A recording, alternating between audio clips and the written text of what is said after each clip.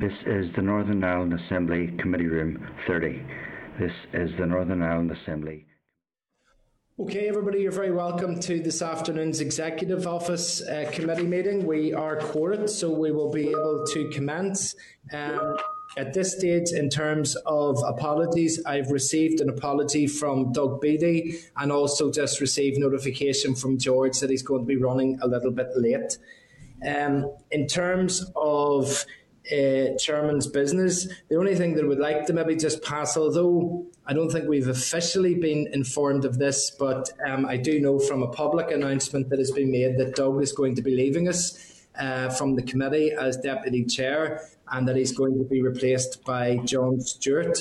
I think that needs to be officially approved by the Assembly next week or the week after, and will be on an order paper. But I would just like to record my thanks to Doug for the work that he's done as Deputy Chair, and to wish him well in the new roles that he takes on. And I'm sure that we'll all look forward to welcoming John whenever he comes on board, either next week or the week after. I was musing that that's us through two Unionists now, so under our third. So, well, hopefully we'll hold on to this one a little longer, but we'll certainly welcome him whenever John arrives. In terms of item 3, the draft minutes from the meeting held on the 19th of May are at page 6 of the meeting pack. Are members content that the minutes are a true reflection of the proceedings? Yep.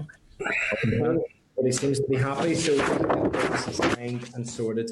In terms of matters arising, item 4 on the agenda, there on page 15 of the meeting pack is a proposed submission from the Committee of Finance on the Executive Office departmental spending plans, which we got some information. Are members happy that we forward this submission to the Committee of Finance for or suggest amendments before we send that? Okay, I think everybody's happy enough with that, so they can go then.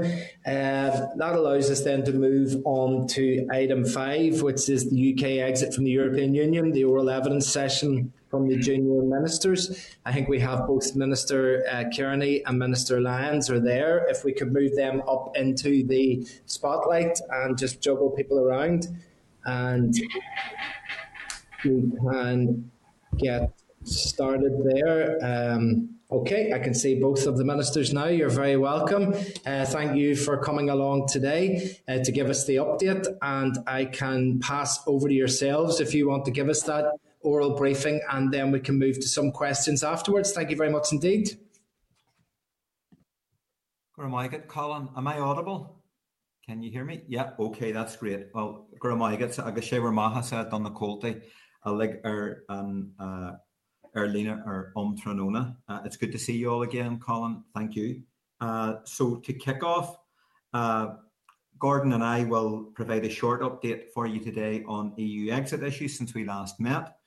At our last appearance before the committee, we advised that the co-chair of the joint committee, David Frost, and his EU counterpart, Maros Shefchuk, were continuing at that point to discuss issues associated with the protocol, and that they had agreed to further engagement with our local business groups, civil society and other stakeholders.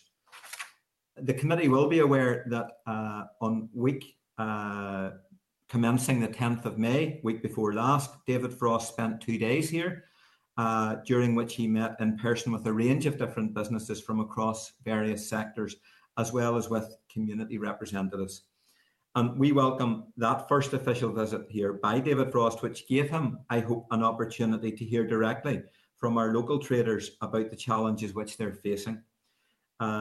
Local businesses also welcomed that visit, but they have asked for more in-depth and regular engagement on the challenges that they continue to face.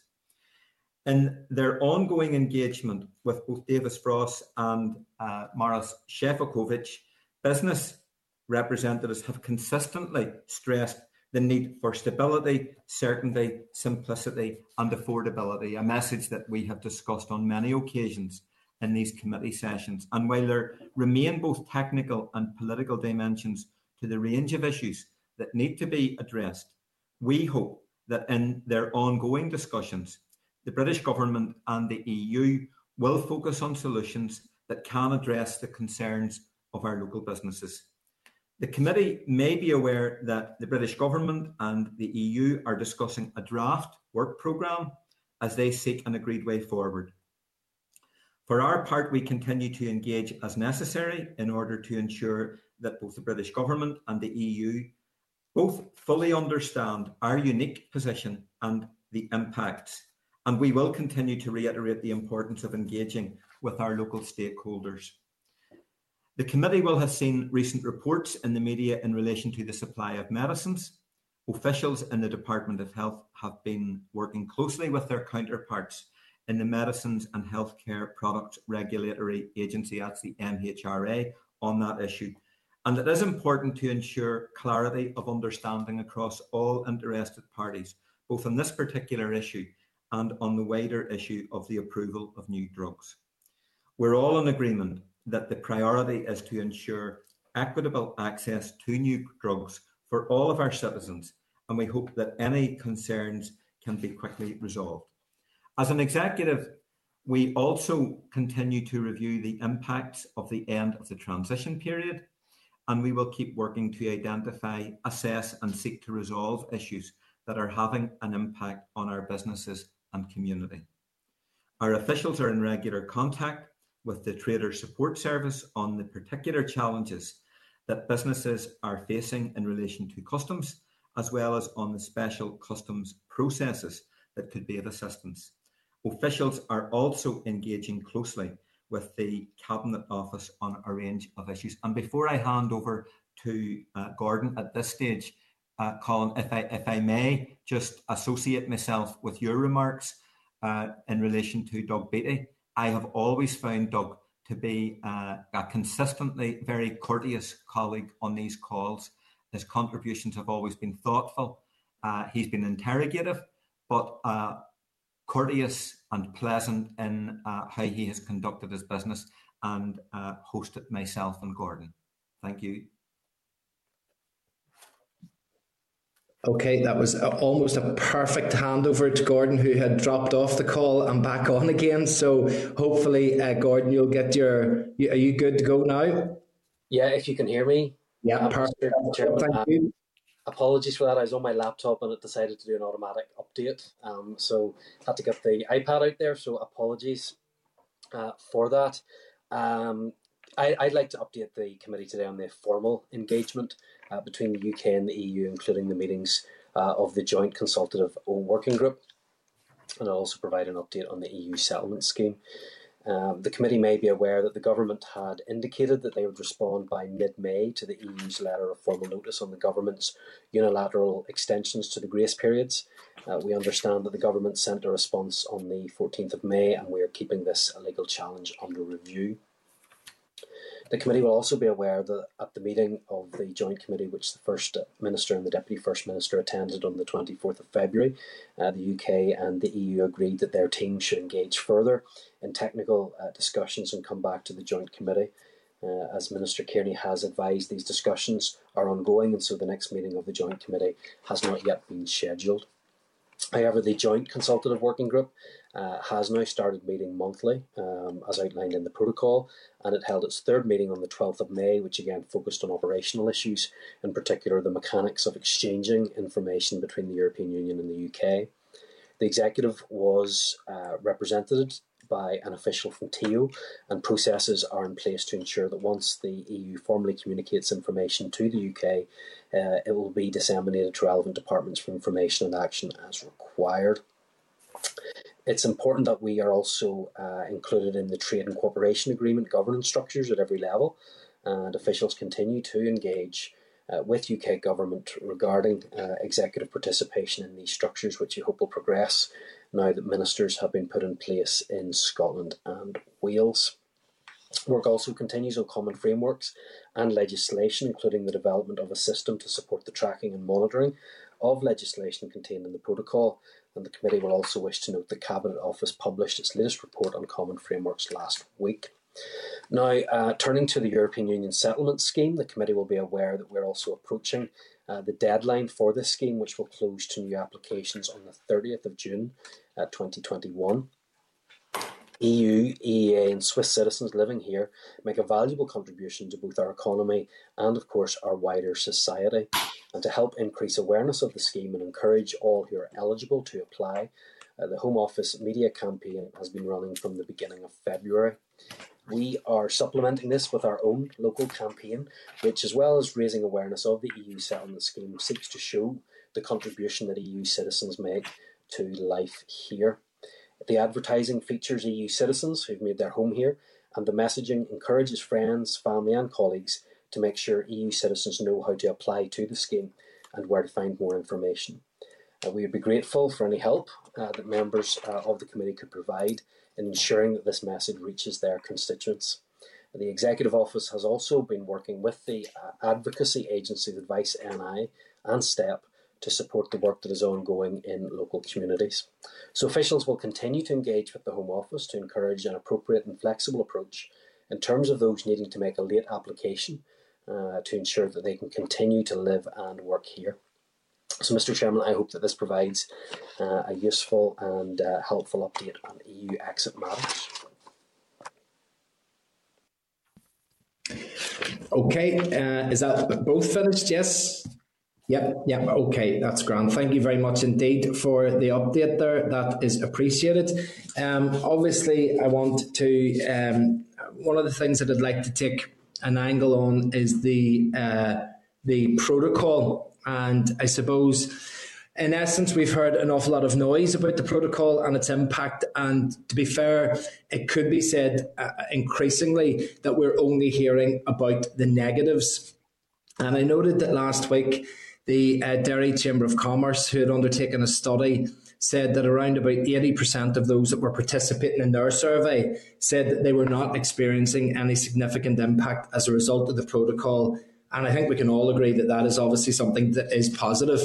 And I want to try and maintain that positive theme, because this also was something that came up in conversations with various committees in the last number of weeks. And I wanted to ask the ministers, and I suppose particularly yourself, Minister Lyons, if you can see any positives from the protocol, and if that can mean setting aside the negatives, but actually saying, are there any opportunities for businesses here? Are there any positives that we can discuss about the protocol and its implementation?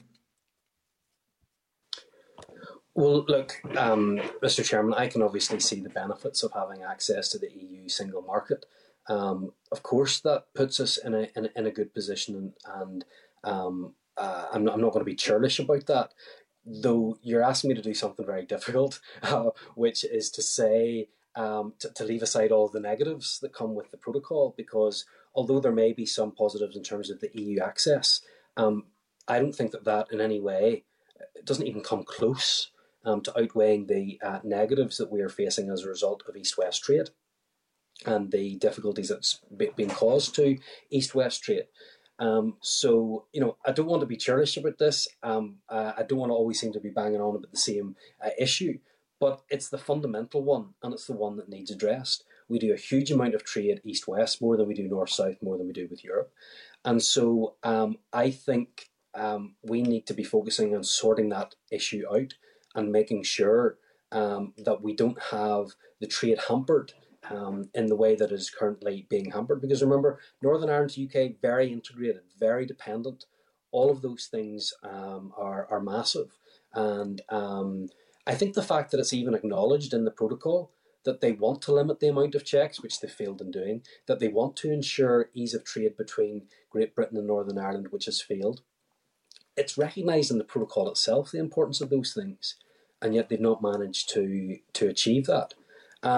So fundamentally, those issues need to be fixed because in my view, in my experience, the correspondence that I'm getting from people, not just in my own constituency, but beyond, about the problems that the protocol is causing, means that is still the number one issue that we need to be prepared to address.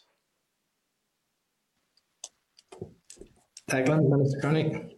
Yeah, thanks, Colin. I think there is a need for a balanced approach to be taken to all of this. We've heard a lot of talk in recent months about the need to de-dramatise language and scenarios. I would go slightly further. I think that we've now got to a point where the protocol itself has become weaponised, and weaponised without any foundation at all. And that is what is creating the negative political repercussions within our society at this particular time. Of course, when you consider the manner in which that Brexit was brought about, when you consider that that is now 5 years ago since the referendum that took place, and you rehearse the period or the passage of time since then, when you look at the fact that there was the option of the backstop brought forward by Theresa May's administration, which arguably was a much improved alternative to the current protocol, but Theresa May was made to fall on her sword over the issue of the backstop.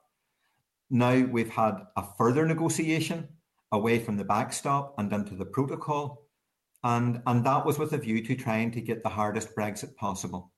Now, the European Commission, the European Union, recognise that this is a special and distinct place. It's much too heavily invested in our peace process not to accept that this is an exceptional region.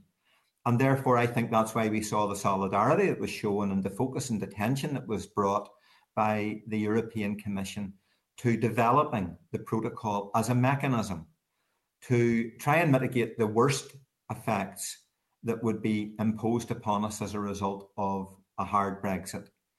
And we're now 5 months into trying to work our way through the implementation of the protocol. I'm not surprised that there has been frustration, that there have been blips, there have been difficulties, and that there have been difficulties. I will concede that that has been the case. But this is 5 months into an international treaty that it has now taken over 3 years to negotiate in 2 different iterations. So is it any wonder that we are still in the process of trying to work out how there can be a smooth operation of the protocol? Step back from that reality. Step back from the fact that it has been wrongly weaponised for, in my opinion, quite unjustifiable political reasons. Then what we need to see is the bigger strategic picture. And the fact is that this region, the North, now has access to dual market opportunities. That point has been accepted and conceded by INI. They're talking about the prospect of 30 foreign investors now looking at the North in the context of the new trading realities. There are 27 other members of the European Union. They pay billions into the European Union to have the privilege and the access of being able to have membership and trade within the single European market. The North has now been taken out of the European market, but still has access to the European market. Now, what's not to like? In that context, I think we have to double down, work very hard to ensure that stability and certainty is guaranteed to our local businesses and to our broader community as well, that apprehensions that exist, which in some instances have been manufactured apprehensions, are assuaged and resolved, that we take the constitutional bitterness that has been injected into this issue out of the issue, and we start to concentrate strategically on how we can ensure that local businesses, in fact, become much more profitable as a result of access to both the internal market of the British state and the single European market of the European Union. There is a difficulty that if you keep repeating a false logic, that you actually start to believe it. And I think we have to cast aside the false logics and start to recognise the opportunities, embrace those opportunities. Just last Thursday, I spent a significant amount of time with a local haulier within my own constituency, who in a completely dispassionate way set out all of the opportunities that are now opening up to that business, which is now looking at increased profit lines, looking at the prospect of greater expansion, opportunities that previously did not exist, to continue to trade north-south, east to west, and using the southern state as a jump-off point to maintain the free flow of trade that they have enjoyed on east-west basis, west-east basis from continental Europe back into the north and onto the island of Ireland. So I think we have to see the bigger picture in all of this. My last point is this: I thought it really notable that Julian Smith, just about 2 weeks ago, former Secretary of State here in the north, he attended the IIEA online seminar along with our colleague Claire Sugden in Dublin. And both of them, and they have different perspectives on all of these issues, as you might expect. Julian Smith, not least a former Secretary of State and a member of the Tory party, pointing out that he can see very, very significant strategic business and investment opportunities for the North arising from the protocol once we get it properly bedded in. And Claire Sugden broadly agreeing with that. Okay, thank you for that. I think that certainly some of what we're hearing is, the positives. I think it's actually incumbent upon the executive as a whole and the executive office specifically to start maybe increasing the noise about the positives as a balance to those that are the negatives. I don't think there is anybody, I'm yet to encounter anybody that says that the protocol is perfect. Mind you, I meet a significant number of more people that will say that Brexit was unnecessary and we shouldn't have gone there. But the protocol is there as a result of Brexit, and it could be looked upon as being a little bit like an onion. You have to tear away layer by layer with the technicalities, the problems that are there, and try and resolve them. But I think that the crucial point is that whenever you get to the middle of that onion, there isn't a constitutional crisis for people in the middle of it. But that has been injected by some of the commentators and some of those in the plenary. And I think that what Minister Lyons has said is that there are problems that they need to be fixed. I would agree with that. But I think that it is not a solution to simply say scrap the protocol and then try and build around it a constitutional crisis, which we have seen the repercussions of on the streets.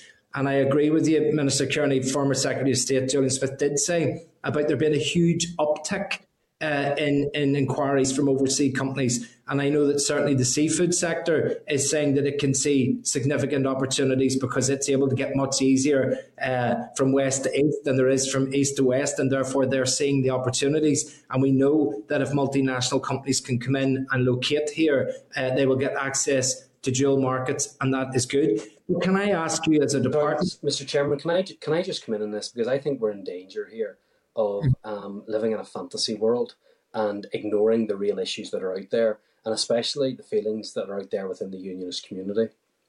This is not a manufactured constitutional crisis. This goes to the heart of what many unionists believe and profess in and their understanding of what the union is. And I think we need to accept, first of all, there has been a breach here of the Belfast Agreement, and people refuse to do that. But the position of Northern Ireland within the United Kingdom has changed, and the consent mechanism, the cross-community consent mechanism, has been blown to bits on this issue. And for it to be implied that this is in some way manufactured or not real is wrong. The feeling out there is one of anger and a sense that people have been let down by our government and that Northern Ireland is being treated differently. And this does not help to maintain the peace, as many in the EU and in the Irish government have said. It is threatening it because it threatens, I think, the Good Friday Agreement. I think it threatens our place within the United Kingdom. It does damage to the UK internal market. So I can understand people wanting to have different perspectives on Brexit and the protocol and all the rest of it. But let's not underplay the real concerns that are out there and the damage that this is doing, not just to the constitutional position of Northern Ireland, but to the economic and social fabric of Northern Ireland as well. So always happy to have these debates and these discussions, but I think the protocol is fundamentally flawed. I don't think a few tweaks here and there are going to help it because it goes to the heart of significant constitutional social and economic issues.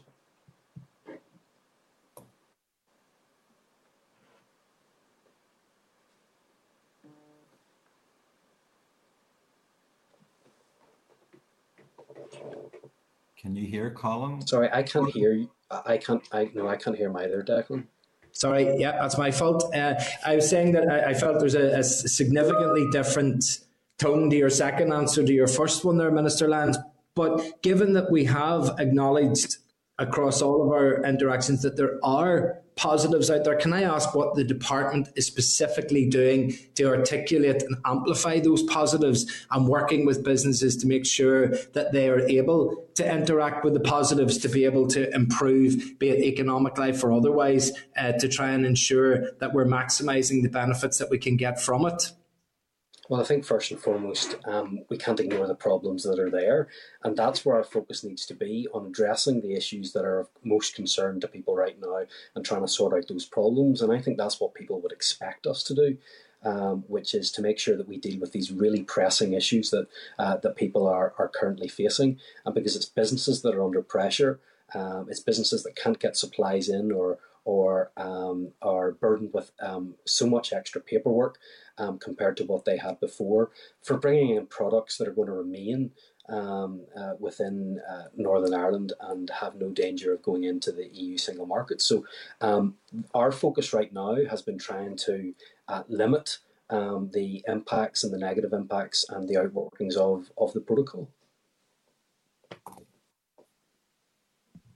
Declan? Yeah, thanks, Colin. Well, to come in on that point, there is a division of opinion within the Executive Office on this issue, and therefore neither Gordon nor I can represent a corporate agreed position. I think it's fair enough coming into this committee that we acknowledge that, and then I think with the caveat that we are not speaking on behalf of the Executive Office, we can then, for example, Gordon is at liberty to make the points that he had, and I have different points to make, which I touch on briefly. But I mean, I can tell you that my focus has been on engaging with local businesses, with local stakeholders right across society, within my own constituency and further afield, through our major employer and business organisations, to ensure that they are equipped with as much information as possible, that the briefings are provided, that they have the details, and that they are in a position then, I believe, as business people who are problem solvers, who are change champions in their own right, they're in a position then to work out in an unsculpted way how, in fact, these opportunities can be shaped. Now, we have to ensure that they are given access to as much information as possible. That's why I have been an advocate and a proponent for an increased engagement by the European Commission with our business sector and with civic society here in the North, and of course also by the British government itself. I accept. I mean, it would be remiss not to acknowledge that there is clearly a dismay within some sections of our society. But that dismay exists because those citizens have been let down by their political leaders. I find it quite remarkable that there is now a narrative which is put up in justification for the scrapping or the dumping or the removal of the protocol on the basis that it poses some kind of immediate and present danger to the Good Friday Agreement. This is coming from individuals, both in this society and also from England, who weren't talking about the repercussions for the Good Friday Agreement in the lead up to June 2016 when the referendum took place.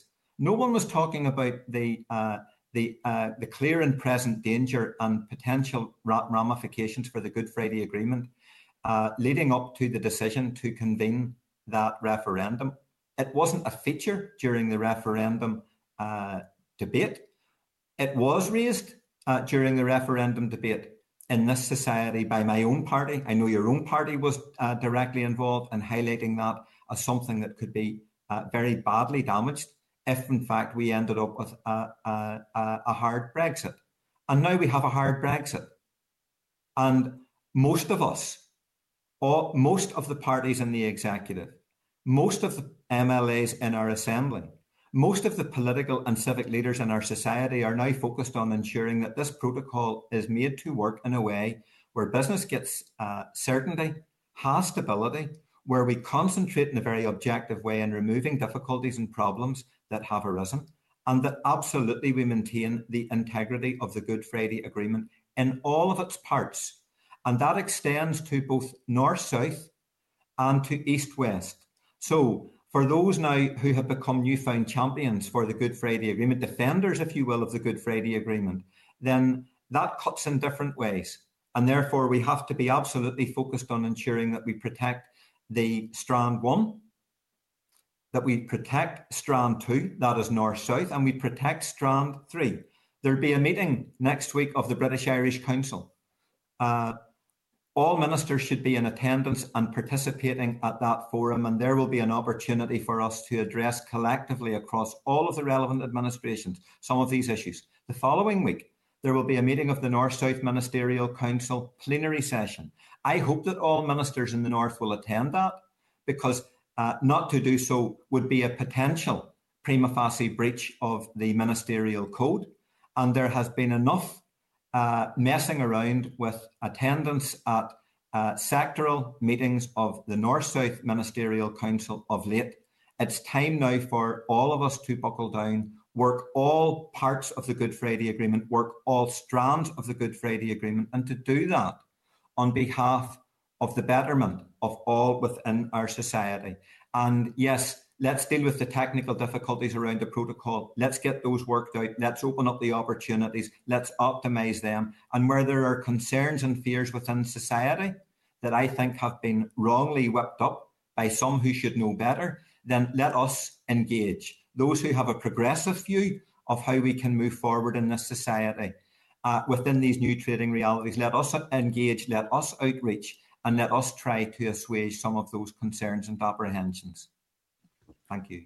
Thank you. Well, I'll conclude just by highlighting from those two answers that there are positives, but we're focusing on the negatives. And I think sometimes a statement can contain an answer. And I think if we're wondering why everybody in big numbers in certain communities are having a negative view on what's happening, maybe it's because we're constantly focusing on the negative, and that maybe if we started to articulate the positives, it would provide a bit of balance, which may allow a more rounded discussion in all communities, and then help us all to move into that problem-solving mode.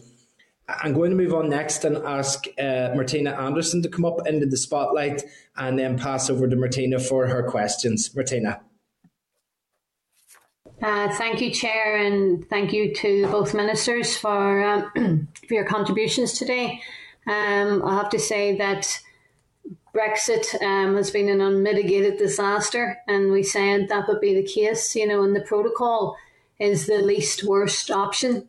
And as the only MEP who voted for it, along with an only MEP in the North who voted for it, along with 650 MEPs, I called it at the time an ugly compromise, but it was one that gave us a degree of special status. And Minister Lyons, you'll not mind me hopefully just saying to you with regards to some facts and statistics we've been presented with from NISRA, because just for your own information, because I've heard you say it before, the total trade from the north to the south, from the north to the south to the EU and the rest of the world far exceeds the sale to Britain. And there's a greater number of businesses in the north sell products from the north to the south than goes from the north to Britain. Now, that's not to diminish or take away the concerns that people have about getting a harder border in the Irish Sea. We knew there was going to be a harder border somewhere. And as the head of the delegation for Sinn Féin in the European Parliament, we were working very hard to ensure that it didn't come to land on the island of Ireland. So we are where we are because of Brexit, but we were always going to have a border somewhere. So can I ask you, in terms of Brexit and the implications now for the executive, and what I would call financial asset stripping of the executive budget, and it's to get a sense from yourselves, what is the executive's position on this? Because we know that we're facing the loss of EU Social Fund, ESF it's called, EU Regional Development Fund, ERDS, and yet we've no confirmation at all from the British government, who's been telling us they're going to replace this from the Shared Prosperity Fund. We've heard nothing really in terms of other than promises. And then Britain's internal market bill, which emanated again from Brexit, gave Whitehall a new financial assistance powers over the north. And it has established 3 funds that unfortunately cut across responsibility and the responsibilities of several executive departments. Now, before anyone that's maybe listening may have thought 3 new funds, as some people had hoped, that they were going to be additional, that they too are financially asset stripping the executive's budget by £70 million per year. So is the executive speaking with one voice? Is there one position with regards to the financial asset stripping of the executive budget being caused by Brexit?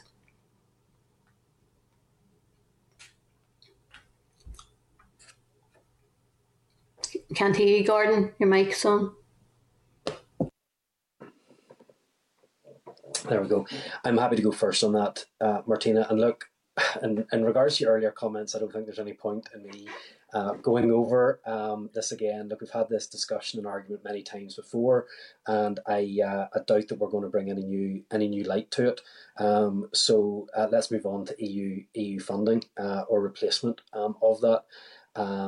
As an executive, we continue to consider the impact of that, and the UK government, of course, intend to use the financial assistance powers in the UK Internal Market Act to deliver those funds. The Shared Prosperity Fund has been promised as a replacement for EU structural funds, but of course the detail on that is continually limited. But we do know it will be worth approximately £1.5 billion every year across the UK, and that's going to be competitive in nature. And we are expecting the prospectus and investment framework for the Shared Prosperity Fund to be published before the summer recess, with allocations subject to the 2021 spending review. And the executive have been promised a role in the governance structure for this fund. However, that role hasn't been clarified as of yet. I'm happy to hand over to Declan for any additional comments. On the broader point, thanks, Gordon. On the broader point, I would be very concerned about the financial repercussions that are going to flow in these circumstances. As we move out of COVID into economic recovery, with all of the pressures that will create on public services, on the public purse, my great fear is that we're looking at the potential for a new year of austerity on the horizon. And we are not going to be able to rely upon the funding that we previously were as some kind of a cushion against some of the greater excesses of cutbacks that this society has had inflicted on it at every level, in terms of public services, community regeneration, and the maintenance of grassroots community infrastructure, to say nothing of maintaining a lifeline to our cash-strapped farming community. So the financial assistance powers within the Internal Market Act, I think, is an elephant in the room that really needs to be exposed, because we are looking at reduced funding in net terms. The detail on the Shared Prosperity Fund that you referenced, Martina, is still very limited. That was promised as a replacement for EU structural funds. And the pilot for that Shared Prosperity Fund, which is the Community Renewal Fund, was announced at the spring budget in terms of £220 million globally in total. But only 11 million has been allocated and ring-fenced for the North. And yet that's targeted at what previously would have benefited under ESF and European Regional Development fund support from Europe, and that's far less than what we would have expected or should reasonably have been expected to receive. So it's not going to be new money, and it's definitely not going to leave the executive and all departments in the executive in a position where we can rely upon something that will compensate for what has been withdrawn. The Levelling Up Fund that has been much vaunted by the Johnson government is not a replacement fund for EU funding. And I think it's notable that the only executive access to that particular fund, and there's access to three: transport, regeneration, and town centre investment and cultural investment. The only one that we're being indicated access to is transport. And while we've been included as one of the bodies that can apply to that fund, we've been excluded from applying to all of the others. So I think that the prospects are very worrying. They're arguably bleak. And I think it will leave us in a situation where, in net funding terms, this executive and our society will not be able to rely upon the quantum that we previously enjoyed in other years whilst we remained within the European Union. And I think that should be a cause of concern right across society. It is. It's probably alarming, to say the least, given that we were, as a region, we were a net beneficiary of EU funding. And when you, just listening to all that you've outlined there'll be a number of groups and organisations who are in receipt of EU funding, and families and households that Brexit is going to go in and rob their wallets and their purses as a consequence of this unmitigated disaster. So it really is worrying to hear that amount of funding being withdrawn from the executive. Could I ask, the last time you were here, I think it was 5 weeks ago, Ministers, and we were told at that time that the DUP was blocking the passage of the common frameworks. Now, Gordon, you had committed to go off to give us an update on that.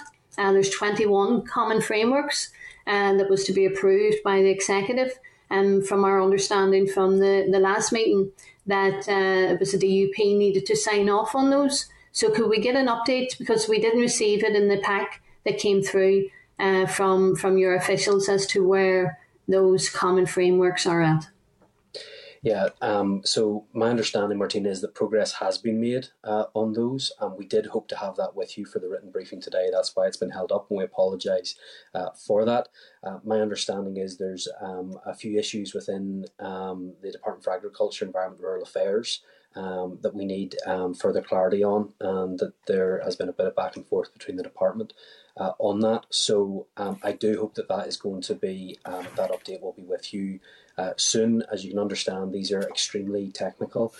These have the potential to have huge implications for Northern Ireland if there's divergence with the rest of the UK. So those are being looked at. It's not the case that the DUP are blocking them, but certainly I will be more than happy to share that information with you. Well, I think as a committee we need to get that, Chair, because some of these are legislative. They need to be put on the legislative time slot, and we know there's regulatory alignment across the island and with the EU required as well. So this was all supposed to be last year, and we were supposed to be in the process now of taking them forward. So, Gordon, we really would appreciate getting that update ASAP. Yeah, and I think the committee should have its proper role in being able to scrutinise these as well, which is why I don't think that the process is ideal, that FM and DFM are meant to give provisional assent to them and then they go to the committee only to come back again. I think it would have been preferable if the committee could have had them in the first place, but that's just the way the procedure is going. But no, more than happy to keep the committee updated on that one, Martina. Okay, Chair, we could try and pursue that. Perfect. Thank you very much indeed. Ministers, we have another 4 speakers coming up here, and generally if they're quick fire there might be a couple of questions. If they're slightly longer, 1 or 2, but if we could keep the replies as concise as possible to allow as many questions to come in, that would be really appreciated. And up next then we have Trevor Lunn. If I could ask Trevor to come in and ask his questions. Yes, thanks, Chair, and thanks to the 2 ministers for their report. Can I just go back to the original reports at the start of the meeting that they gave us? and not to prolong the agony, but you thought they were talking about two different topics, really. Declan gave us a fairly upbeat report. He started off with the report from London Dairy Chamber of Commerce, for instance, that their business up there seems to be quite optimistic about the future. And everything he said was really about business concerns and business attitudes. But Gordon almost inevitably came to the constitutional and the political aspects of it. Now, I wouldn't want to downplay the concerns within the unionist community. I mean, they're there, they're obvious, they're given. But I would like to hear from Gordon, perhaps, if he could possibly forget about that aspect of it. I know it's difficult, and give us his assessment of where we are in terms of the protocol and the solution to the various business problems that seem to exist. I mean, what does he think that are the biggest remaining problems in the business, economic, commercial sense? Yeah. Okay. No, I'm happy to do that, Trevor. And I did make mention of the economic issues that were there. And yes, in fact, I said there was economic, constitutional, and social issues. The reason why I talked about the constitutional issues is because that the question was put as this was being manufactured in some way, or as if it wasn't real. But I can tell you that the economic consequences of this are just as real and are just as pressing. And certainly there's a number of issues that are coming up. I think the most pressing issue is the end of the grace periods, and the issue for supermarkets and for food products coming in. That's still a concern. That needs to be dealt with, and I'm glad that Lord Frost has said that there will need to be progress, or else further action will need to be taken. Certainly, I can tell you from my time in DERA that problems continue to exist there in terms of the movement of animals in particular, and issues that would have taken place quite easily are now more difficult. There's goods that are still not coming in. There are people that have given up supplying into Northern Ireland simply because of the additional paperwork, or that they haven't taken advantage of the help that is available from the Trader Support Service, or having looked at it, have just decided that's too much bother for us. Certainly, I would encourage you to get in contact with both the Department for the Economy and the Department for Agriculture to hear some of the issues that they're getting through. I'm certainly getting, as a constituency MLA, I would be surprised if others are not. Maybe it's because I represent an area with a port, and more people are coming to me about that. But I would say the main issues are businesses not being prepared to sell from GB into the rest of the UK. Still some issues around paperwork in particular, and the level of paperwork that's required. So those are the main issues I'm getting. That's at a very high level, Trevor. But I can certainly tell you that it's not in any way all plain sailing, and the constitutional issue is the only one that we're facing. It's very much economic as well, and I can give you there's a file in my office of the different types of issues that people are bringing to me, and it is very real. Yeah, Declan, do you want to comment there? Yeah, thanks, Trevor. I think that the approach that's been taken increasingly in the last few weeks by the British government to this issue is completely counterproductive. It's very regressive. It creates precisely the wrong acoustics for trying to allay concerns within our wider community about these other issues that have been injected into the equation. And I distance myself from Gordon's point about these matters not having been manufactured. I think, to be quite frank with you, we saw a turning point in relation to the whole approach towards the protocol when a lucid poll was carried out at the beginning of January, and those results were disclosed. And I think that detonated an effect within wider unionism, and then the protocol became the scapegoat for other difficulties within the broader community. Now, David Frost is not helping with the approach that he has adopted towards this. His force majeure letter is entirely wrong-headed. I think we have to have a meeting of minds. I spoke in the last meeting about a lack of trust. That trust needs to be established, re-established. It needs to be bottomed out. And then the European Commission and the British government need to knuckle down to finding the pragmatic and the practical solutions that, in my opinion, would have the effect of removing the greater majority of all of the checks that currently apply. And this has been well telegraphed. There are models and there are templates that can be followed.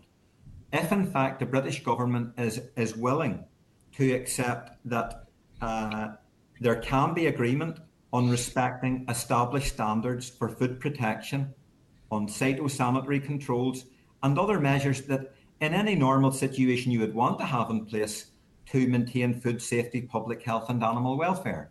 Now, the Swiss have a model which deals with that with the European Union. It falls within a broader system known as the European Union SPS zone.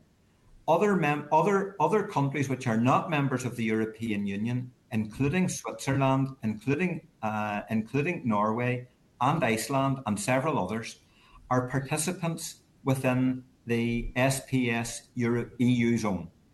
And that ensures that there is no irritation, there are no difficulties in relation to trade flows and the moving of foods and animals from those countries into the EU and back from the EU into those countries. So there are mechanisms that can be found if the political will is there, Trevor, to actually put them in place. But that does require political will. And it means that this particular British government, in fact, I would go so far as to say this English government, moves away from taking a very incendiary and a very nativist approach. What they've done is they've given primacy to fabricated sovereignty issues as opposed to looking sensibly at how we can embrace new trading realities for the benefit of all of our citizens. People here in the north are the fall guys for all of that misguided thinking that informed the whole approach to Brexit pre-June 2016.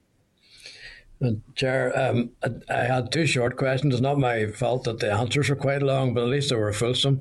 The second one is unconnected to that. Is there anything the junior ministers can tell us about the possible gap in Peace Plus funding at the end of this year? Because the funded groups are getting extremely nervous about it, and there appears to be strong likelihood of a gap in funding. If the ministers could give us a short answer to that, please. And also bearing in mind that we do have the SEUPB coming up directly after this, but ministers, if you had let us agree, Colin. Yes, autumn is the date that we've been given indicatively for the provision of new funding. That could create gaps, Colin, Trevor. So let myself and Gordon go back into the department and talk to officials about that particular situation and come back to you, Trevor, with more detailed information as to whether there's a danger of a lag in relation to funding between the last round of funds and the new fund. Okay, thanks very much. Okay, could we bring Emma Sheeran up next, please, then, for her questions? Emma, over to yourself. Thanks a million, Chair, and thanks to Ministers Kearney and Lyons for the fulsome answers thus far. I know some of this has been touched on in the conversations around the P word. It has replaced the dreaded B word when we're talking about this whole process. But I just wanted to know sort of an assessment from your perspectives of the attitudes towards UK government and UK government behaviour from the European side, and particularly the member states. You know, we've heard there about David Frost's commentary and the different things that have been happening around North-South ministerial councils and particular attitudes towards the protocol. And obviously this has all been agreed and took quite a time to agree. So I wonder what your assessment of sort of on the EU side, what the reaction is to this sort of chat around the protocol. Look, I can't comment on what other people think of the British government's approach. Emma, sorry, I can do many things and I can answer many questions, but I can't guess what others are thinking. I'm happy to take any questions that are related to the Executive Office, our own responsibilities. I can share my own impressions on that particular point, and Gordon may not have too different a view from me on this. If you set aside your view on the issues, clearly, Emma, relations are not good. My view is that the Tory government had moved to a much more progressive position. I thought they pivoted sensibly into proper implementation of the protocol while Michael Gove was taking the lead. He has now handed that particular responsibility over to David Frost. I don't think these things ever come down to the whim of a personality, but nevertheless, there's been a clear change in tone since he assumed that role. And I would be concerned about the narrative that is currently getting built up with the responses to unilateral actions taken, the response to the threat of legal action by the European Union with the force majeure letter. And the truth of it is that most member states don't, in actual fact, have any particular interest in the detail of the issues around this protocol. Because as far as they're concerned, there was a deal done with the British government, and now it's time to move on. And they're not going to go down any rabbit holes in relation to these particular issues. As I said earlier in a previous answer, there are other members of the European Union who invest heavily, substantially in the European Union to have the privilege and the access and benefit of trading within the single European market. And then they see the approach being taken by the Tory government, supported by some unionist politicians, and I say some unionist politicians who have taken completely the wrong approach to this issue. They see a lot of dust being kicked up in this part of the world, and those European Union member states are sitting back and saying, what's all that about? Why don't these people recognise that they have something we don't, dual market access, and don't actually have to pick up the cost for having access to both a single market in Europe and also the internal market in Britain? So I think we need a bit of perspective on all of these things, and that's why I think it's really important that the Tories start to get some perspective on resolving this issue, moving on, and that hopefully some of our unionist politicians will follow suit. Okay. Happy enough, Emma? Okay, that's grand. Maybe could we get Pat Sheehan up next for his questions, please? Go on ahead, Pat. Thanks, Chair. Thanks, Chair. I think Trevor's getting his revenge on me. He asked the question I was going to ask, so I'll forego that for now. Thanks. Oh, that's grand. Thank you, Pat. That's good. Well, then finally, Christopher Stalford, then please, if Christopher could come up and give us a few questions. On you go, Christopher. Thank you very much, Mr. Chairman. Sir, can I just take just back to one of the comments that was made by Declan Kearney when he referred to Mrs May's Brexit agreement? I have the opinion of the Attorney General, Geoffrey Cox QC, that was delivered to the then Prime Minister on the 13th of November 2018 in front of me. And in relation to the deal that she was proposing, Mrs May was proposing, he said Northern Ireland will remain in the EU single market for goods and the EU's customs regime and will be required to apply and comply with the relevant rules and standards. These include over 300 different legal instruments. The implications of Northern Ireland remaining in the EU single markets for goods, while GB is not, is that for regulatory purposes, GB is essentially treated as a third country by Northern Ireland for goods passing from GB into Northern Ireland. This means regulatory checks would have to take place between Northern Ireland and GB. I think it's important that people understand this myth that has been peddled, that which was on offer from Mrs May was in some way a better deal for Northern Ireland, is just that. It is a myth. So can I ask either of the junior ministers to confirm that that is indeed the legal advice that was given by the Attorney General, and that it is absolutely valid and correct to say that even under the terms of Mrs May's agreement, these checks would still be taking place? Well, yeah, of course, happy to confirm that that is the case. That was the legal advice that was sought, and I completely share your frustrations, Christopher, when other people, other politicians, and the great and the good in society, and the commentators that say that Theresa May's deal would have been so much better for Northern Ireland, it wouldn't have. Arguably, as you've demonstrated, it would have actually been worse. And regardless, it leaves us with the same problem, which is Northern Ireland being broken off from the rest of the UK internal market, and our biggest market. So that's the problem that we continue to face today. Whether it had been the protocol or the backstop, the same problems would have remained.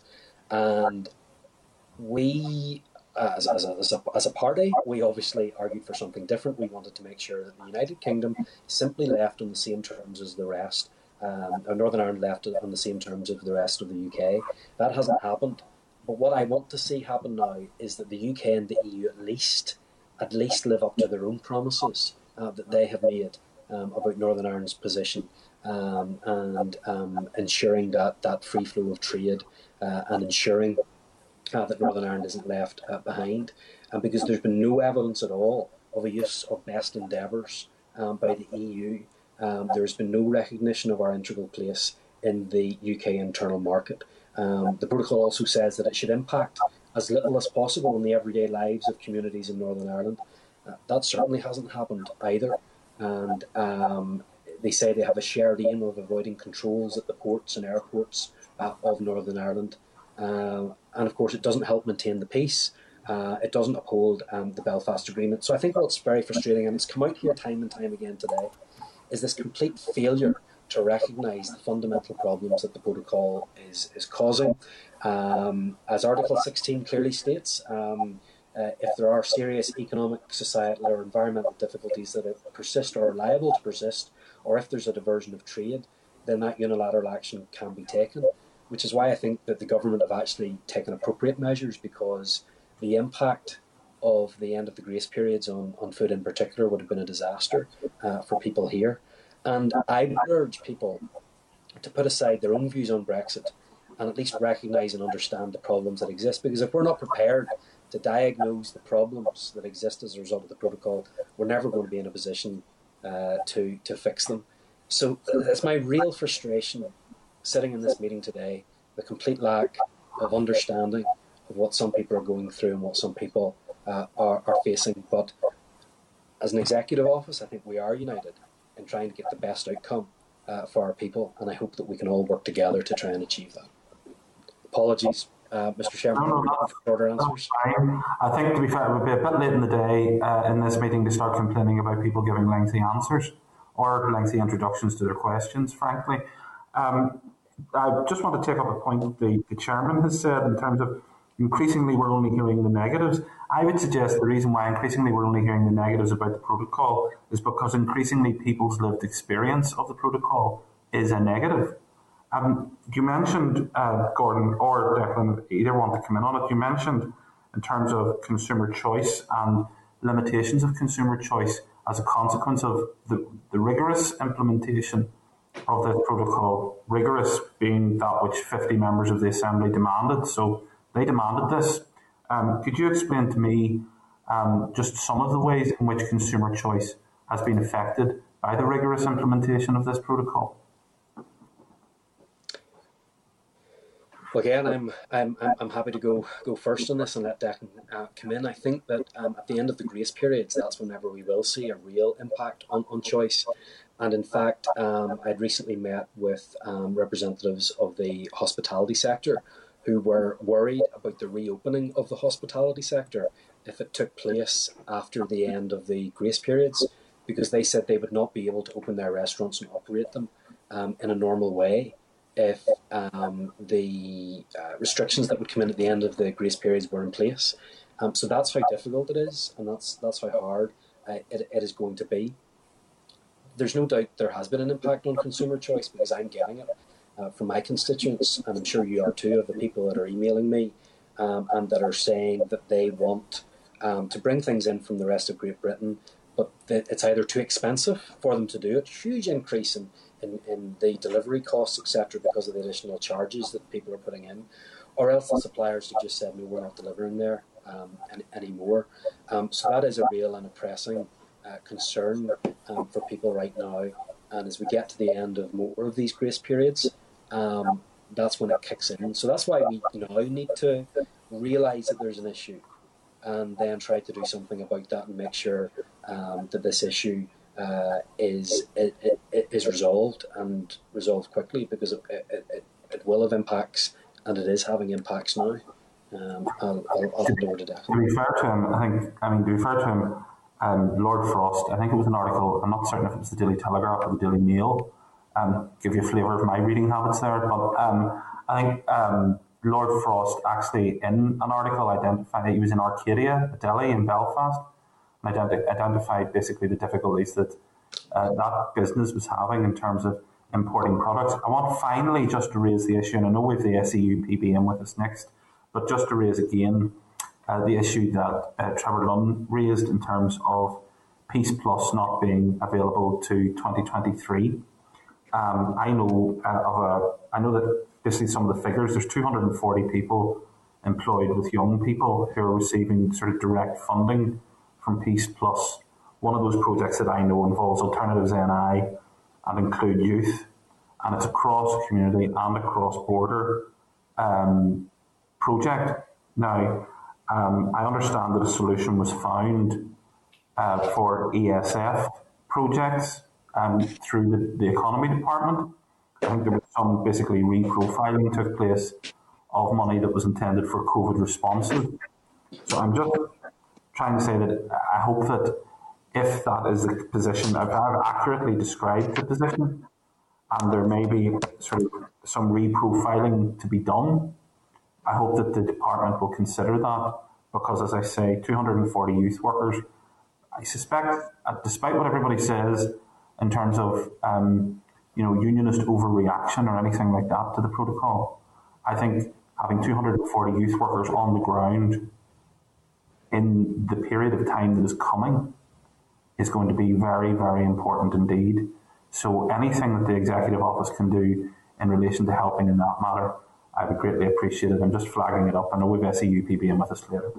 Well, Christopher, if there's anything you want to send to us directly into our office with the specifics of that, I'd be happy to make sure that our officials looked at it as well. That's great. Thank you very much. Thank you, Mr. Chairman. So just to come in briefly then, Colin, because I know you want to move on, but in response to what Christopher has said, absolutely.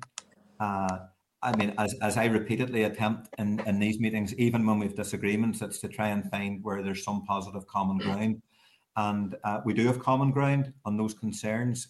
What Christopher's describing there is a danger posed to wider society, all sections of the community. So we will commit, we'll jointly commit to trying to get additional information to come back and provide some reassurance on that matter. But you'll not lose the opportunity, of course, with SEU PB, Christopher, to raise these issues. I think that's helpful then in reinforcing the point.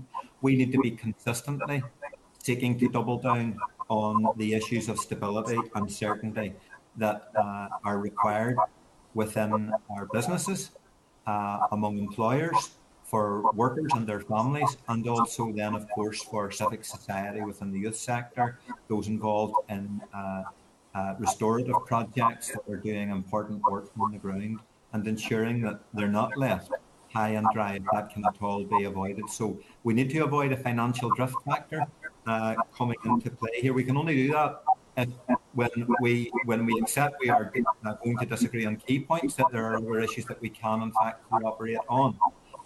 Gordon spoke about the issue of diagnosing the problem, and I agree with him, you have to diagnose the problem. But listen, guys, when you diagnose the problem, you're not getting away from Brexit in the context of where we find ourselves at. Therefore, that's just unavoidable. We need to take the constitutional sting out of this issue. It has been wrongly and erroneously injected, and there are party political interests that are now being advanced on the back of that. And I think that that's an incorrect approach to take, because that simply leads to the politics of chaos that are driven by some, and it opens the door to extremists who then try to push the politics of the centre out of the equation. And I think as we move through this period, we need to be very, very clear-eyed and understand that these are dangers that we must avoid. Just to finish on this, Theresa May's deal only kicked in unless and until it was necessary. It was a backstop. And what I would say to Christopher is Johnson's deal was a full stop, and it came in regardless. And if I can finish with a little quotation as well, just as a riposte to Christopher's quoting of the Attorney General. Let's just finish on this point. The British government's own explainer on the protocol in October 2019 said that it ensures, quote, an open border is maintained on the island of Ireland, a key objective for all sides in this negotiation. It adds, any processes normally required on goods entering the EU will be implemented at the NI rest of the world border or on trade moving east-west between Britain and the North. Finally, for as long as the North participates in the customs arrangements and regulatory zone, there will therefore be processes to ensure that goods entering the North destined for the EU pay the right duty and that all goods comply with the appropriate rules. Now, that's the explainer that was produced by the British government in October 2019. Yes, and just a final point, that confirms what I've said previously, that it's time to see a bit more unionism put back into the Conservative and Unionist Party. Okay, we'll start trying to finalise each other with final points, but yes, look, Ministers, thank you very much for your attendance here today. I was reflecting there on Emma's and suggestion that if the Brexit process was the B word and the protocol is the P word, we may hope that the next section isn't called the future, or we could be in lots of trouble. But certainly we do need to move forward, and we do need to find solutions. And all that I can do is impress upon you both that we look for solutions, whatever they are, because solutions will mean stability within our community and stability going forward for people, which is really important. But thank you very much for your attendance here today, and we'll let you get on. Thank you very much indeed. Okay, thank you. Okay, members, we'll just take a moment or two just to hop back in again. Is there anything that anybody wants to add on the back of that intervention or that contribution there, from the Ministers? Martina? Just to pick up on what Gordon had said, 5 weeks ago we were told we were going to get an update on the 21 frameworks. 5 weeks on, and notwithstanding the difficulties that he outlined, we're still waiting on that update. These are important frameworks for data alignment across the island, and I can understand what he had said in relation to agriculture, but we need to be getting briefed on those, and we really need to put some pressure on how these need to be taken forward, because you're losing time in a legislative framework to resolve these and get them sorted out this side of this mandate. Okay, thank you very much indeed. Michael, I'm sure you've captured that there then to write for that. Any other issues that wants to raise in the back of that? Okay, thank you very much. Members, then we can move on and invite into the spotlight Gina McIntyre, the Chief Executive of the Special EU Programmes Body, along with Declan McGarrigle, the Programmes Manager, to give us a quick briefing. Thank you very much indeed to both of you for joining us here today. We'll probably just follow the usual format of passing over to yourselves to give us a quick update, and then we could move into some question and answers at that stage. So if you're happy enough, Gina, Declan, we'll pass over to yourselves. Okay, good afternoon everybody. Thank you, Chair. I'll just give you a quick update on the results of the consultation which ended on the 12th of May for Peace Plus programme. You were provided with a briefing, but that was before the consultation ended, so we're just going to give you an update if that's okay. We were absolutely delighted with the response we received to the consultation. We had 415 respondents who filled in the surveys, so that was a fantastic response. 3/4 of those were from organisations and 1/4 then was from individuals. And really the most important point to note is the overwhelming support for the programme as it was drafted. And the 6 themes, if you recall back in, I think it was November, outlined the content of the programme. So there were 6 themes with 21 investment areas throughout those 6 themes. But there was significant support for the programme. The strongest, we marked it in categories of strongly agree, don't know, and strong, don't agree. And the highest scores we received in the strongly agree and agree was 92%, and the lowest being 69%. For the budget allocations, again, the highest scores were in the region of 76% and the lowest 63%. So that shows you the overwhelming support for the content as it was presented. And the quality screening was also presented as part of that consultation, and there was strong support for that. There was strong support for the administrative proposals that we put forward in relation to helping projects and training and that type of thing. And we're continuing now with the qualitative analysis of the report. But as you can imagine, a lot of it is very, very positive. So, we're particularly focused on any issues coming forward that we can bring in constructively to the programme. But as you can tell, there's actually very little. There was 40% of the respondents came from the community and voluntary organisations, and then we had a wide range of respondents from other agencies such as business organisations, social enterprises, education agencies, environmental agencies, government agencies, research organisations, youth organisations, and 13% who were described as just generally other. But that included arts and cultural organisations, sporting, human rights organisations and accredited bodies.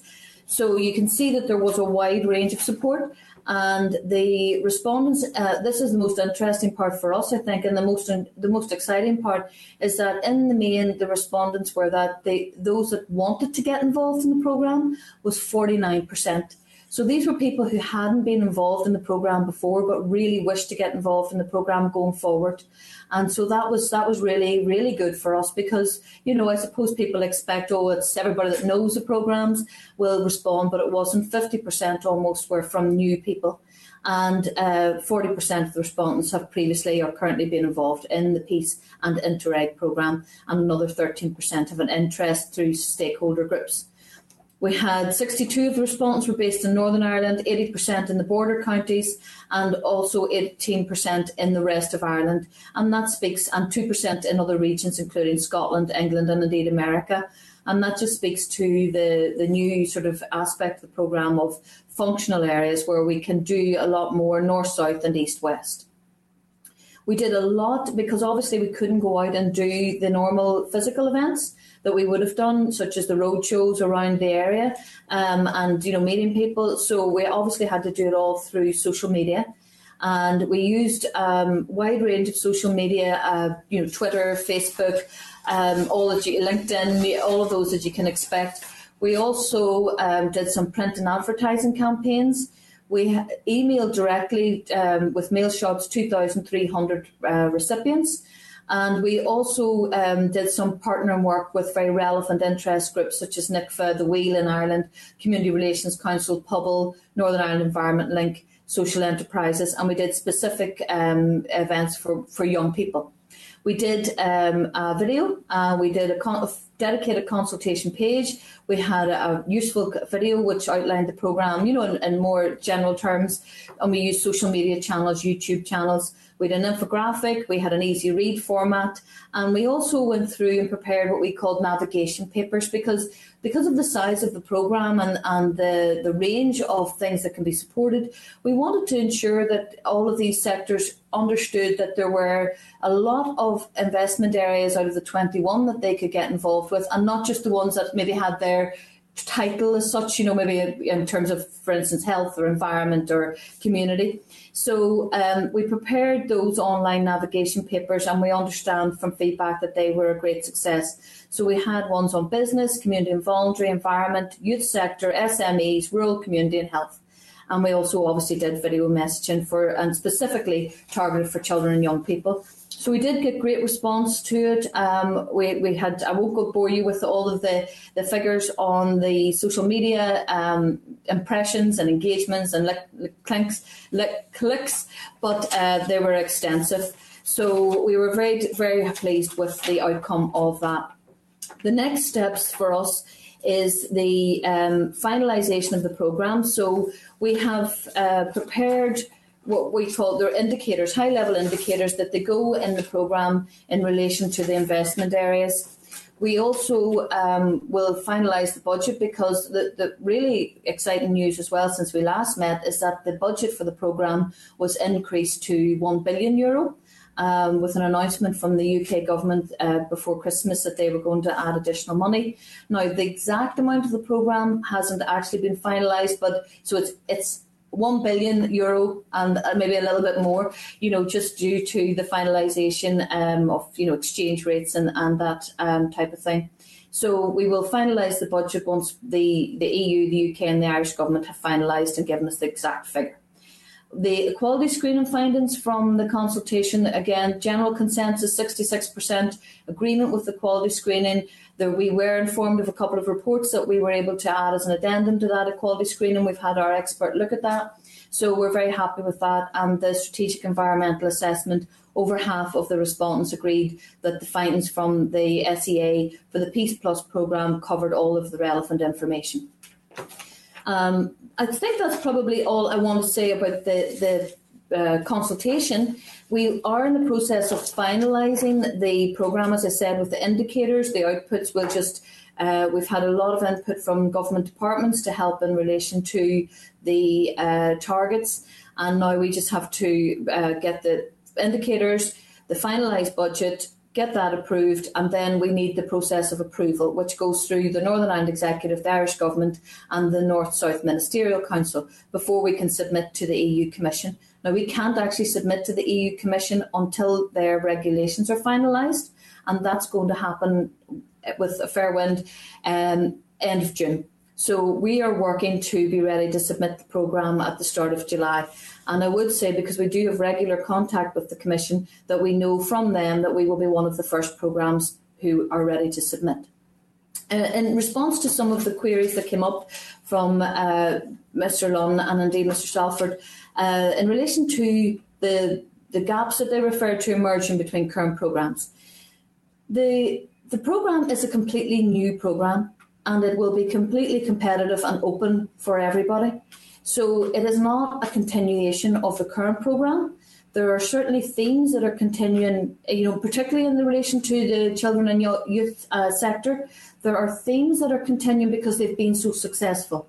But whenever the programme opens, it will be a completely open, competitive programme, and we will be asking for different results and outputs than what we currently have asked for in these programmes.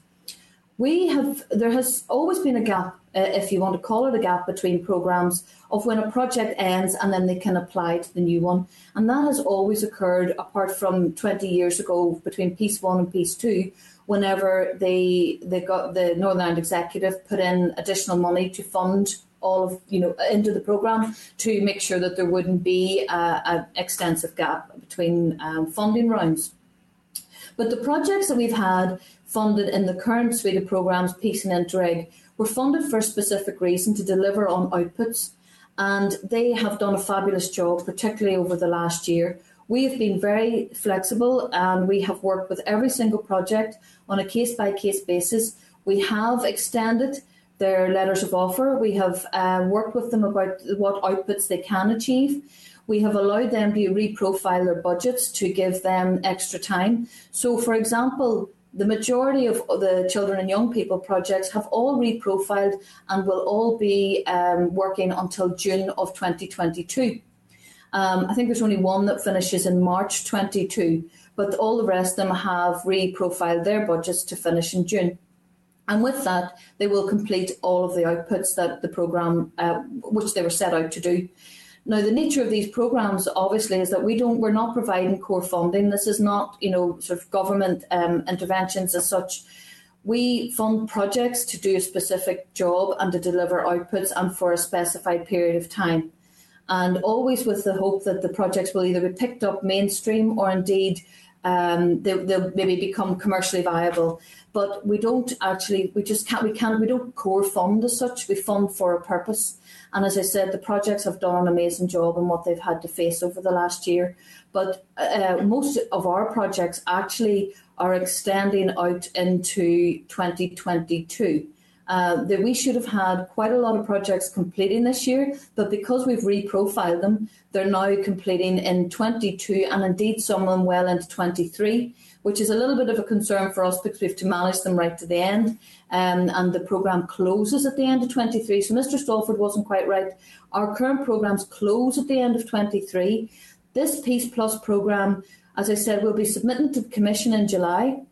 It can take 4 to 5 months for approval, but we're hoping that it won't because we've stayed very close and we've had a very constructive iterative process with the Commission. And we will start to try to get aspects of the programme open as soon as possible with pre-development support and opening calls. But certainly, and we already have given support and funding to all the local councils to start developing their community developed action plans.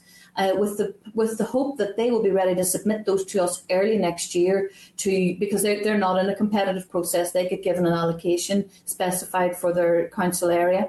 So we're very hopeful that they will be able to get underway early next year.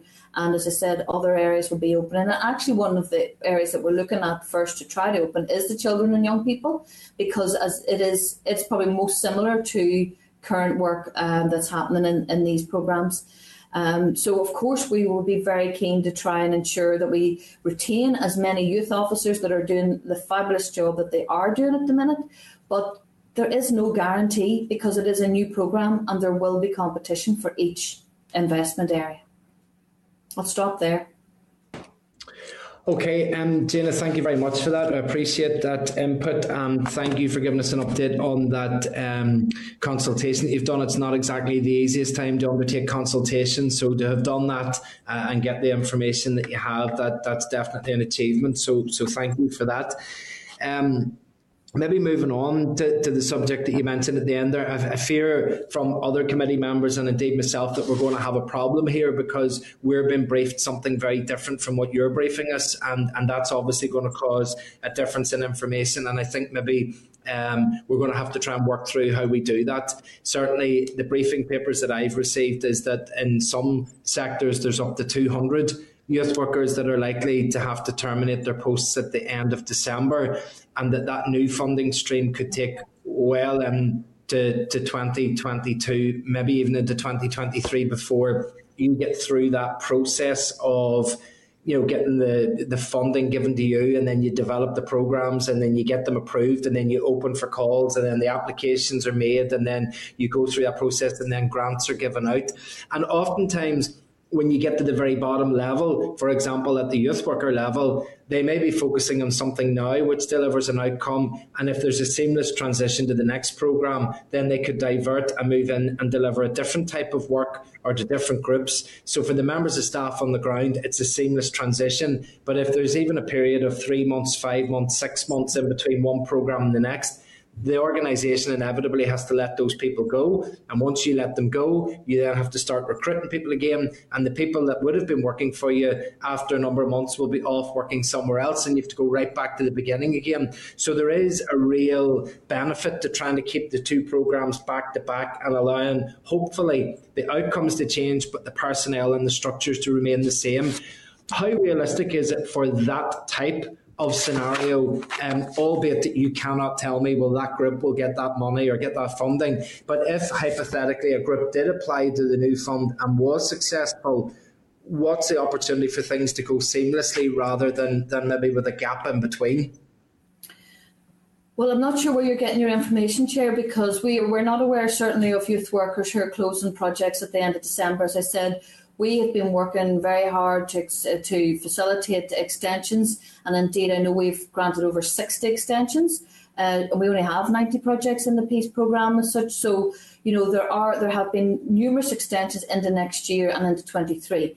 And so the young people projects are all extended to June 22. So I'm not sure where those youth people that you're talking about at the end of December, we've no knowledge of those at all. We're trying to move as fast as we can in relation to the pre-development support. We're looking at how best to do that particular measure, that children and young people, and we're considering that with we'll do that now with the departments that are involved. It's likely that, but June, there could be a couple of months gap. There definitely could be from whenever the call gets opened and processed through. But, we are trying to prioritise it, as I said, because it is an area that it should be seamless. And we understand these youth workers have really done such a good job and nobody wants to lose them.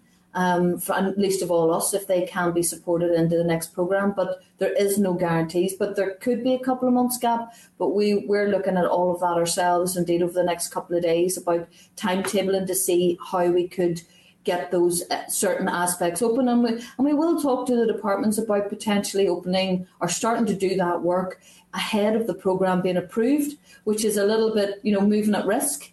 But for them, I suppose, but we will be doing all of that. So we're very, very aware of the issue, in relation to trying to ensure the funding gets out on the ground as soon as possible, especially when you see the support for the programme and the desire for people to apply. So we want to get people thinking about projects right now. Can I just ask about the technicality of the gap, if there is a gap? Who is it that, in essence, is creating that gap? Is that you telling us that you can't go any quicker because you are waiting on somebody else giving you something? Or is it a case of just saying, well, if we give a month for this and 2 months for that? Or is it you're not allowed to spend money until a particular time? If there is that gap, what is it that's actually causing that gap? Well, yes, as I said, we will submit the programme in July, but we will have to wait for approval. And that's based on the fact that we would have a programme approved in Northern Ireland, and through the NSMC to actually submit in July. And then once it's submitted to the Commission, then we have to wait for them to approve it as well. So there is a bit of time there. But what I'm saying is that we're looking at how we could potentially move ahead if the departments start getting the paperwork ready, start getting the call material ready and the targets ready to see if we can get ahead of it to avoid a gap, particularly in that area. But there is no guarantees because we just need to move as fast as we can. But there is no guarantees that there won't be a couple of months of gap. No. Well, look, maybe what I would ask, I'll wait until the end and share it with the committee, but maybe if we could get our committee clerk staff to actually maybe have a longer conversation with the offline about what those processes are and who you would be waiting on, then what we as a committee can do, we can write to the Executive Office and write to the Commission and write to the Irish Government and say it's absolutely imperative that this doesn't sit in the corner of somebody's desk for 3 weeks before they look at it. It really needs to be looked at on day one, or otherwise we are going to be looking at potential gaps. And if we look at our last conversation with the junior ministers, I mean, there was the suggestion that if we do move into a summer where there are significant disruptions that take place, if we look at the ones that took place at Easter, it was youth workers that got on the ground and actually resolved those problems. Once the youth workers were given the change in legislation by the Executive Office in terms of COVID restrictions and were allowed to get out on the ground, they solved those problems. And it just, what we don't want to see is going forward over the next period of time that we end up losing any expertise of individual youth workers because there's a 2 or 3 month gap. And if you are a young youth worker and you're you're living at home and you've got a child and you've got mortgage payments, 2-3 months is a gap that you cannot take the hit. You will move on to some other post somewhere, and that expertise could be lost. But maybe we'll get the clerk staff to talk with you offline to find out what that detail is. I'm going to pass over now and ask Pat Sheehan to come up into the spotlight and let Pat go with some questions there, please. Thanks, Colin, and thanks, Gina and Declan, for what you've given us so far. Just in terms of the extensions you were talking about, Gina, is that, have all those extensions been to programmes funded through Piece 4? Yes, those are the ones we're dealing with, Peace 4 and Interreg. Right. And you're saying most of those will run until June 2022? Oh, that's the earliest that they'll finish. There's a lot of them are running right into middle of September, up to the latest is sort of September 23. Yeah. So, there's a lot of projects that have to run over the next 2 years. And what would the criteria be for a group getting an extension? Well, if they have budget left and they haven't completed on their outputs, they've been reprofiled. So in order to move their budget to allow them to deliver on the outputs, and they would have we've been working with them, so all of the projects who needed extensions have them. Yeah. You see, and I think there's a similar issue here with most of us on the committee, that we have been receiving or have been given a particular picture of how things are, and there seems to be a degree of panic out there, particularly among some of the groups that are providing services for young people. And, Colin talked about this issue of seamless transition from Peace 4 to Peace Plus. But you're now saying that, that's not a commitment that was ever given, that they're completely different programmes. Oh yeah, no, that was never given, Mr. Shayton, because they are completely different programmes. This Peace Plus programme is a hybrid of Interreg and Peace. So it's a completely different programme from the current Peace programme. We had always hoped when we started the consultation, which was over 2 years ago, that we would actually we would have the programme open and up and running by later this year, now or even this time. But as it turned out, we don't have the budget until Christmas, and we've done everything that we possibly can on all of the departments, and everybody has worked with us to get the programme into the shape it is and the content. But we didn't know the budget until Christmas, and in fact, we still don't have the final figure for the budget. So that has to be agreed, and that's agreed between, as I say, the UK, the EU and the Irish government. And I know they're working hard on it, so it's not that anybody's dragging their heels, but also the EU regulations were due to be finalised by December of 2020, and they weren't. They're now not going to be finalised until June 21, and we cannot submit the programme until the regulations are finalised. So there's been other factors. We'd always hoped that the programmes would have dovetailed, if you like, but there was never any guarantee, and we cannot guarantee any organisation any role in the Peace Plus programme at this stage, because it will be entirely competitive, and especially when you do see as well 50% of the respondents are people who want to get involved in the programme who have never been involved before. So that, it is an open and competitive programme. Yeah, but you do accept there may be organisations that have to make workers redundant as a result of the gap between the ending of this programme and the funding coming for the new one? I would hate to see anybody being made redundant, and as I say, especially the people who've got the skills and in particular the youth workers. But I would have to say that's not, if there is redundancies to be made at times, it's not as a result just of the gap between these programmes. It may be that the organisations apply to the Peace Plus programme and don't get funded. That's nothing to do with the gap.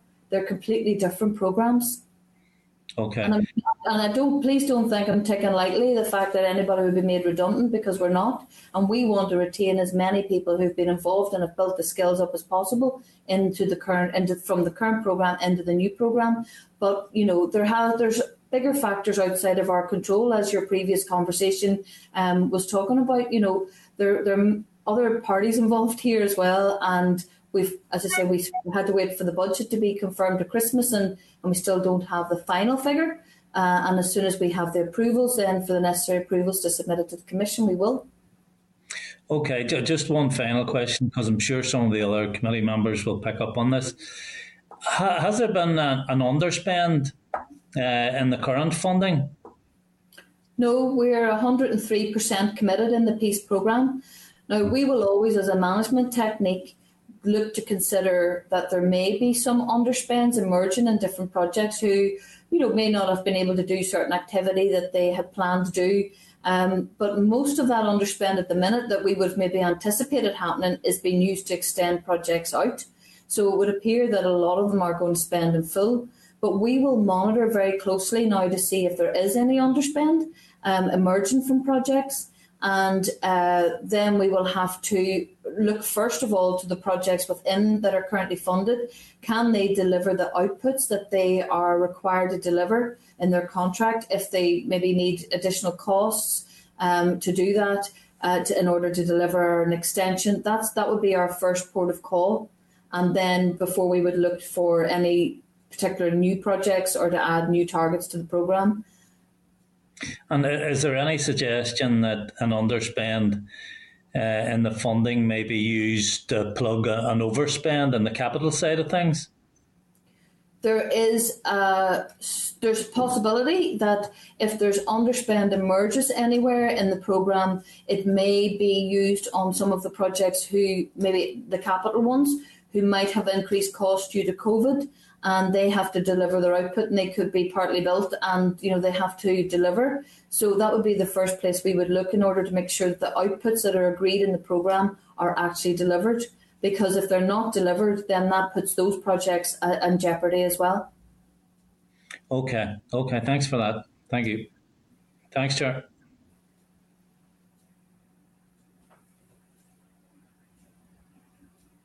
I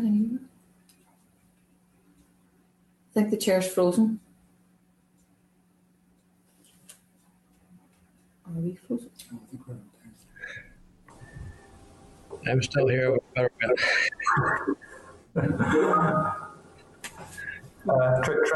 if you could chair and just ask your question until Colin gets back, is that okay? Yeah, certainly. Okay, Gina and Declan, thanks again for your report, and I'll go on record again saying what I said the last time you were before us. I think the work you do is fantastic, and I hope it can continue. But I'm a wee bit confused about these extensions. I mean, in simple terms, does the granting of an extension to existing programme depend on there being an underspend in this year's budget?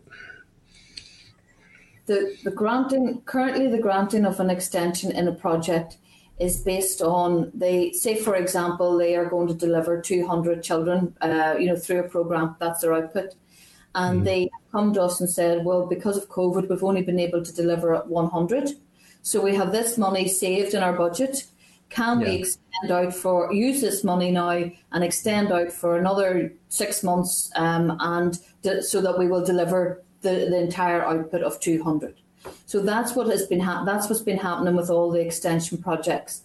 They've used their underspends that they weren't able to do their activity, and they have used that to deliver out and so to extend their project, the lifetime of their project, to deliver their outputs.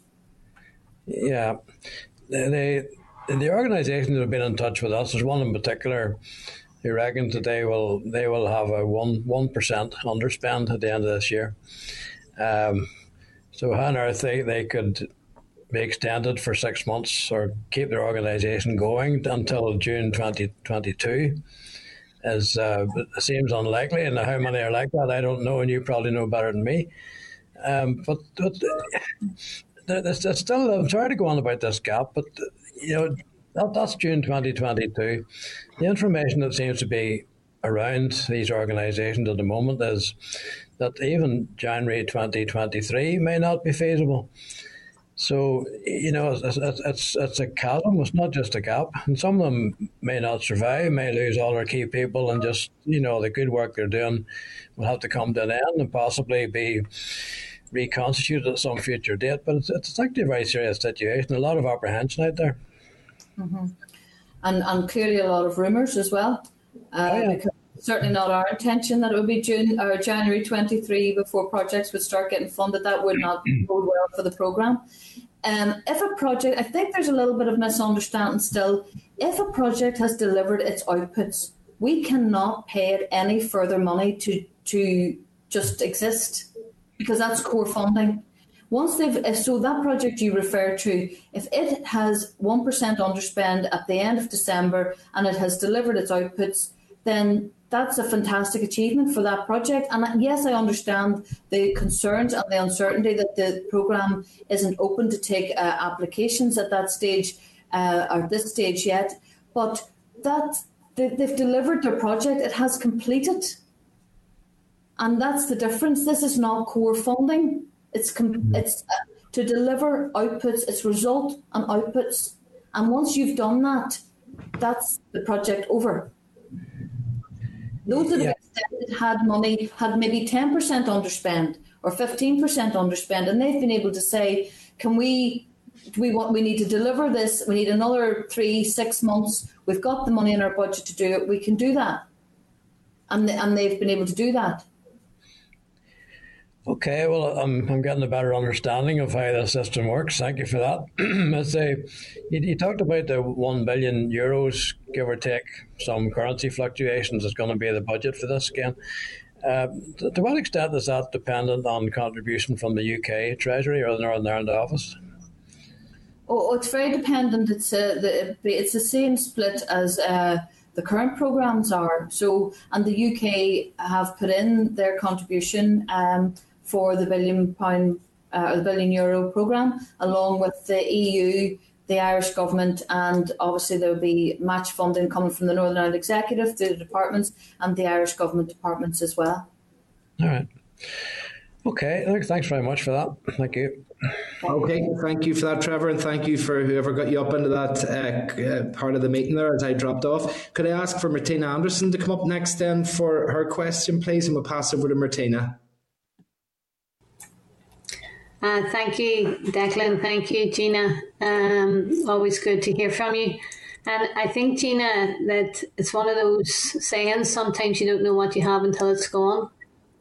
And I think in the middle of all the Brexit madness and discussions and, the protocol, the impact of the protocol, I don't think maybe enough people took account of the fact that this is an amalgamation between two standalone distinct programmes at one time, Peace and Interreg, and now these two are merging into the Peace Plus.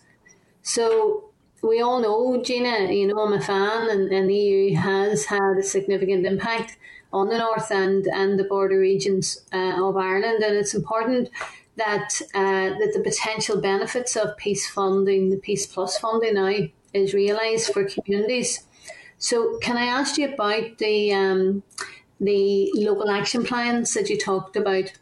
If they're containing broad-based perspectives in the community, in terms of, you talk about children and young people, we know the importance, all of us, of youth services and youth officers who are on the ground, and also those who work within the context of those struggling with mental health issues. So how broad-based, do you know, are the local action plans? Are they scoping up as wide as they can, capturing as much as they can for those people who work in the communities? Thanks, Martina. Yeah, you're right. I think maybe part of the issue is the fact that this Peace Plus programme is going to be the only programme. And we haven't heard people complaining about gaps. I mean, there's always people who worry about it. But in particular the youth sector, I would like to say that maybe they are ESF projects that are concerned, because I'm not aware of any of our youth projects having any problem, given that they're funded to June 22.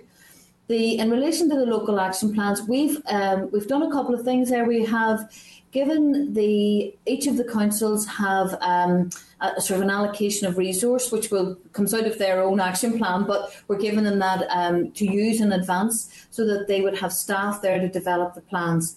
We've also provided some consultancy help from outside, which we've hired a group of consultants who they will each work with the councils to help them and advise them in the delivery of the development of the plan.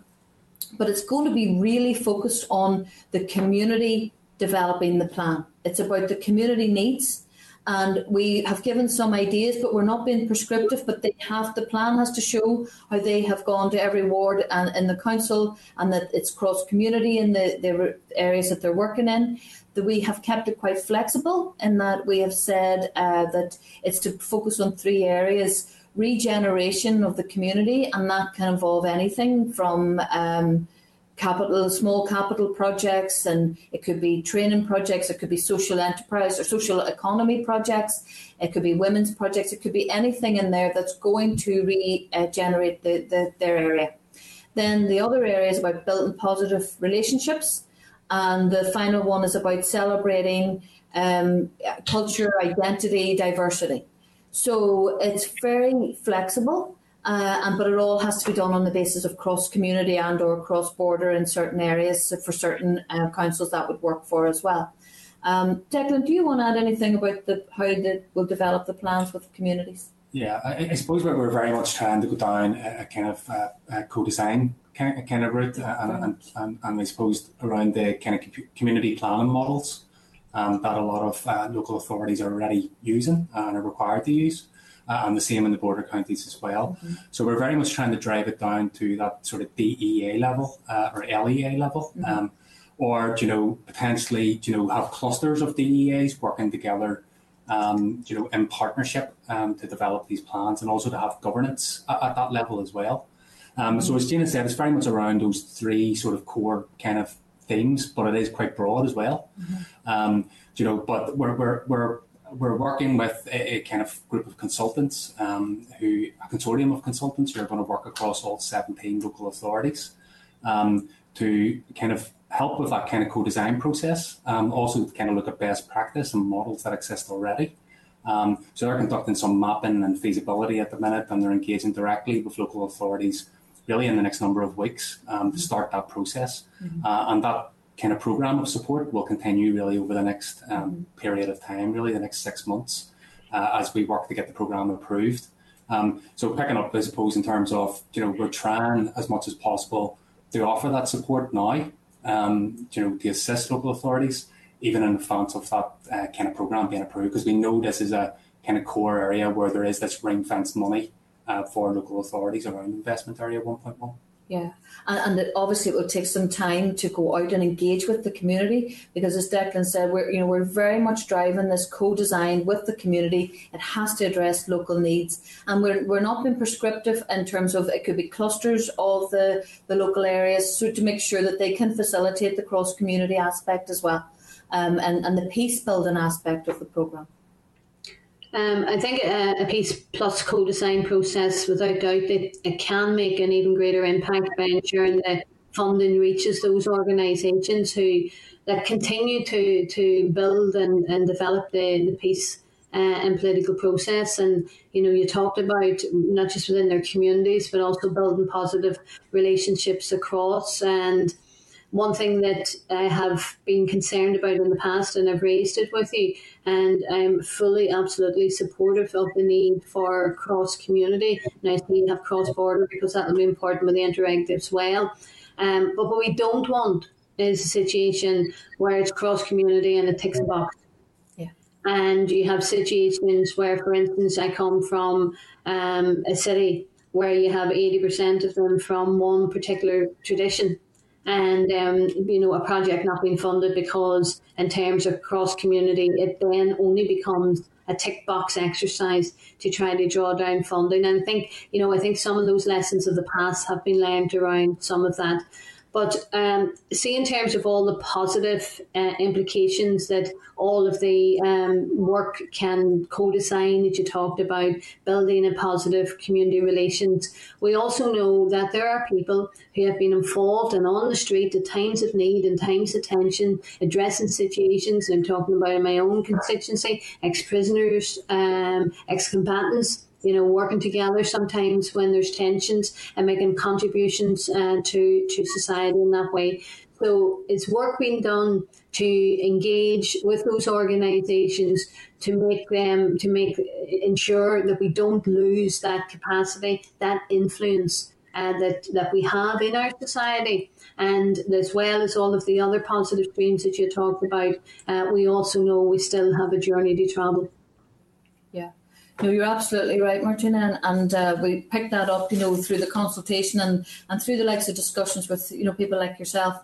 And in theme 1, you'll see that we have a full investment area of 1.2 called Empowering Communities, and that is about looking at those issues. There will be a small projects fund in there with projects up to £100,000 to do peace building work, and it's to address those things that you're talking about, the local people on the ground who just need some support to actually make what they're doing even better than what they're already doing themselves voluntarily. There's areas in there, but building institutional capacity as well, and looking at what we can do. So, and then there's of course the regional building positive relations. But there's enough in there, I think, certainly from discussions we've had and what we heard out of the consultation as well, because there's groups who want to do things outside of the council plans. And they've got their own, they have their own project ideas, but they needed something on a smaller basis. So that is all built in there. But yeah, for those, particularly the groups you mentioned as well. I think given what you talked about in relation to the gap funding, and I know Pat had raised it and Trevor had raised it, and Christopher in the last engagement we had, I think there's a responsibility on us to make sure that organisations are aware that the way things are happening at the moment with Brexit, that this is not a rollover, this is not a continuum. This is a new project, and I hazard a guess that you probably are right, that some of these organisations, it is the ESF funding, it's about the training that they receive, because that's more salary based, and it's about what they need to do in terms of getting training. And maybe we just need to differentiate those who are coming to us for such funding to make sure that it's peace funding that they've acquired, and that's what their concerns are about, or it's European Social Fund as opposed to peace. It doesn't surprise me at all that 50% of the responses you got were people who hadn't participated before, because I've always said, given that this is the only pot of funding that we're going to receive from the EU, then there's going to be a bit of a scramble, as people don't get funding elsewhere. And it's part of what we said earlier of the unmitigated disaster that Brexit is. But I know you'll not want to comment on that. But thank you very much. I appreciate everything that you have done in the past and continue to do. Thank you. Okay, we're going to maybe ask George to pop up into the spotlight just to check if there's any questions with himself. George, is there anything that you would like to ask or check out?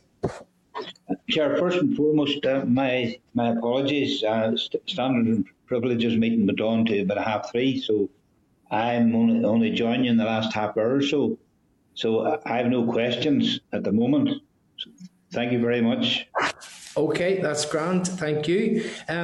Maybe look, Jane and Declan, before we leave it, I think we've been given the information that we've been given, and there's maybe a suggestion that it's not right or that it might be different funds. So can I just clarify, the Peace 4 Youth project maybe would strike me as being funded by Peace 4 rather than the ESF. So is the Peace 4 Youth funded by Peace 4? It is. Yes. And those are the ones that are extended out to June 22. June 22, okay. And then obviously it still is a case, maybe of putting it a different way. If the new programme rolls out and there were appropriate opportunities for them to apply to and they were successful, there should be a fair chance that they would be close enough to being back-to-back in terms of a seamless approach. I know you commented that and I understand that, but I suppose we're sort of throwing a dart at a wall and saying, is it close to it or are we in the wrong wall? I think that we would like to think that we could be close to it. We would certainly do everything we can. I mean, there are factors outside our control, but there are factors inside our control as well that we can timetable and start to develop some work and, put resources at it. So there are things that we can do. And that's what we've been doing all along. We've kind of almost ignored the factors outside of our control and just done what we can do. So we will continue to do that, and it might be that we will be able to make decisions come June to September next year. And I know that's still worrying for people, but that's the best we can maybe do. Well, look, maybe what I'll do is I'll speak to the committee as we normally do after a presentation, just to say is there any future actions. But I think maybe one of them might be about if we can help with any of those things that are outside your control that might be closer to being within our control, to see if there's ways that we can help there as well. So, but look, everybody's indicated that wanted to ask questions has done so. Thank you very much indeed for your attendance today. It's always appreciated, and we look forward to interacting with you again in the future. So thank you very much indeed. Thank you. Thank you, Chair. And if anybody has anything they want to come and talk to us about, please feel free. You know where we are. Bye. Okay, bye-bye. Okay, members, we can bring people back up again.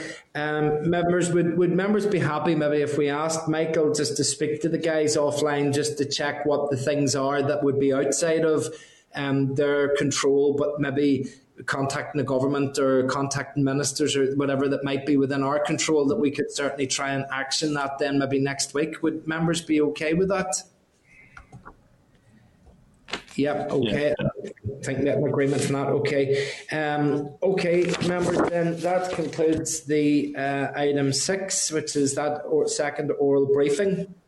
We can move on then to item 7, which is the Historical Institutional Abuse Committee motion. So it's on pages 141 to 147 of the meeting pack are the relevant papers.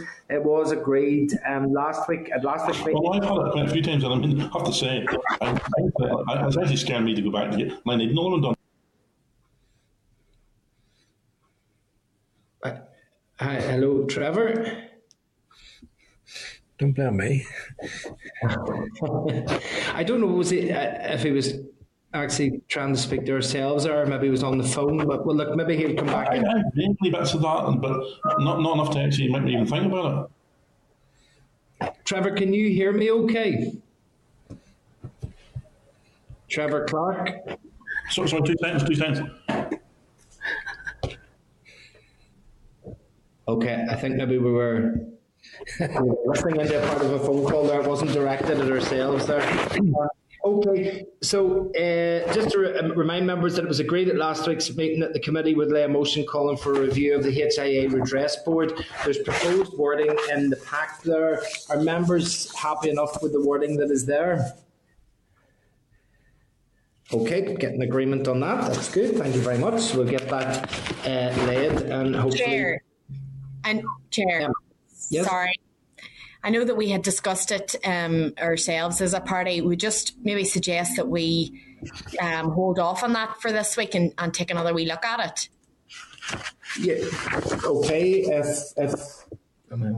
If you want to take another week, yeah, that's fine. It's probably going to be, if we get a committee motion laid, it will be towards the end of June. So we have a bit of time there. If you want to take another week at that, that's fine enough if members are happy. Okay, yeah, that's fine, no problem. It's just the thinking around, because obviously victims groups had raised issues with the redress and the timeline. Would a review of that cause further delay? You know, obviously the motion is suggesting that we call on OFM DFM to do a review. Does that not end up that we have a further delay to the process? Okay. I'm happy to take any views. I kind of think if one would run alongside the other, insofar as if there's a review, until you get to the end of a review, you'll not improve the situation that's there. And if we just leave it, then we're just going to be left with a situation that people aren't happy with. So maybe doing nothing means we'll still be left with the situation that we have. Is anybody any suggestions how we could improve the process if we don't get some sort of review? Martina? I accept with Emma and us. We've been concerned about this because obviously none of us in this committee want to delay any redress or anything else going to the committee. I'm also conscious that in the infrastructure committee we're involved in a planning review, but it doesn't stop the planning process. what we're trying to do is to ensure that we perfect it. But maybe in terms of what Emma and we are saying, if we could just check that out, that just to satisfy the committee that we're not inadvertently doing anything, that the unintended consequences of the motion could, for instance, result in the concerns that Emma is expressing on our behalf, that could happen as a consequence of this. So we could just check that out. Yeah, maybe some further detail of what a review would amount to, or what the the timing of that is going to be, or what the expected outcome, not expected outcome of review, but the expected process, length of process, resource involved. Okay. I suppose we fall into chicken and egg territory, don't we? If we don't lay a motion and ask for a review, they're not going to be able to tell us what the review is going to be. But if the review ends up having inadvertent consequences, then we could have created a difficulty. So I suppose maybe, Michael, is there enough there maybe to go off and speak to the department and say, if we did ask for a review, would it be done in such a way that the review wouldn't impact the current processes, and only then if there was agreed outcomes at the end of a review that would be sort of facilitated across to the process to improve it, but that it wouldn't actually stop any of the current processes? Would that be something, Michael, that we would be able to ask for, do you think? Yes, I think so. We can always ask, Chair. So I can do that. Yeah. Okay. Martina, yeah. Sorry, Chair. Jeremy, you might even find another word, an examination of the process. The post-year review might have particular connotations, but an examination of it, because we want to do it, is to perfect it. Yeah. We don't want to do anything that's going to delay it. Yeah. Okay. Well, look, I tell you what. If it's down to ways of words and potential impacts, we can check those out. And if we're going to lay a committee motion, we want it to be as perfect as possible, because then we know when it goes in, it will get the full support. So that's important to do. So we could do that and bring something back for next week then. Okay. Everybody else happy enough there? We can move on then to correspondence. Item 8. Members, there are 9 members of correspondence in the pack. A couple that I just need to bring to people's attention. Item 8.4, page 154, from the Committee of Agriculture, Environment, Rural Affairs, is looking for evidence on the climate change bill. Although that committee has responsibility for the bill, there are significant elements that are the responsibility of the Executive Office. What I was going to suggest is that we hear some evidence from the department officials on aspects of the bill that are the responsibility of TEO. And in speaking to the clerk just before this meeting, I've suggested that we pull together in tabular form the various clauses that are impacted by TEO, what those impacts would be, and then we can discuss those with the department officials, but we'll also see if there's anybody else that we needed to call in for that. So we'll get that populated hopefully for at some point going forward. Would members be happy enough with that? Okay. On item 8.9 on page 167, there is correspondence from an individual requesting engagement with the committee on the issue of the mother and baby home, Magdalene Laundries. There's one little issue in it that we've just noticed, which is that it's from an individual, but it uses terminology like we and our and suggesting that it might be more than one person. So I was going to suggest that in the first instance, maybe the clerk would go off and have a word with the person just to see, are they representing a group, or is there some wider issues? And certainly I know that in the correspondence it referred to the fact that there's no inclusion in the co-design. I thought that maybe we could write to the department, just ask them about the co-design process, how that's going, how many people are contacted, to see, just to maybe satisfy ourselves that if somebody out there is saying they aren't being included in co-design, that we can ask the department, are people being included? And maybe it's just about connecting people rather than letting something lie. Would members be happy enough with that? Great, Chair. Okay. Yeah, Chair. I think in the letter it makes reference to an amount of time before they could get a meeting with TEO ministers. Now, I know on our side there's been no opposition to that, so it may be worth just even putting that in writing to TEO or something, just to get clarity on that. Sure. Okay, perfect. Right, then item 9, forward work programme. On the 12th of May, there was a suggestion from the Oireachtas EU Affairs Committee that the two committees meet on a quarterly basis. We just need to take a formal decision on that members would be happy with that to continue, for that to commence. Would there be agreement for that? Yeah. There's agreement. Yes, yeah.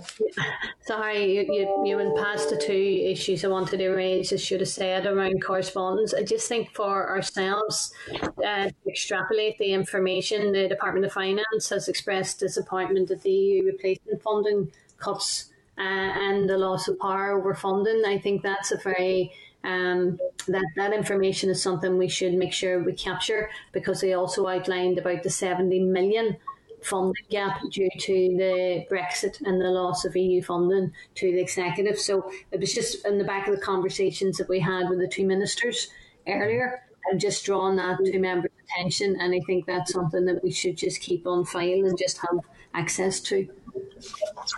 Okay, thank you for that. Then just in terms of the Brexit issues, as also there has been engagement by the chair, myself, with the Northern Ireland chair of the Northern Ireland Affairs Committee and the Lords Subcommittee on the Ireland-Northern Ireland Protocol, where they meet with chairs of various assembly committees. I think there was an interparliamentary forum which had to stand down due to COVID, which is now going to be hopefully revived again, and it involves chairs of relevant committees from all of the different devolved nations and different parliaments to give an opportunity to be able to meet up and discuss the various issues that there are. But just get an agreement then that the clerk can engage with the clerk of the Joint Oireachtas Committee to get some dates scheduled in. There's agreement okay for that. And then on page 170 of the Forward Work Programme to page 175 is the proposed outline evidence sessions from the arm's length bodies. Are members happy enough for those to be scheduled? There's about 8 or 9 of them there, and that will really take us up to about the middle of October or so, just to get various information from people there. Members happy enough? Right. Okay. Any other business then is item 10. Anybody any other business? Trevor? Yeah, thank you, Chair. I just wanted to congratulate Martina. Whenever she used the line, "You don't know what you've got till it's gone," I'm sure she realised she was quoting Joni Mitchell from 1970, Big Yellow Taxi. I doubt if she remembers it, but probably somebody's told her about it. I didn't actually. I would be very impressed if Martina could have remembered back that far. It wouldn't be possible, so I am sure she'll appreciate getting that update from you, Trevor. I know they didn't say that you didn't remember it, so I have to be very careful here and move on quickly. Okay, folks, that brings us to date, time and place of next meeting. So we're back by Starleaf again next Wednesday at 2 o'clock. Thank you very much for your attendance and participation today. Thank you. Wish you all the best. Goodbye. Thank you. Thank you. This is the Northern Ireland Assembly Committee Room 30. This is the Northern Ireland Assembly Committee Room 30.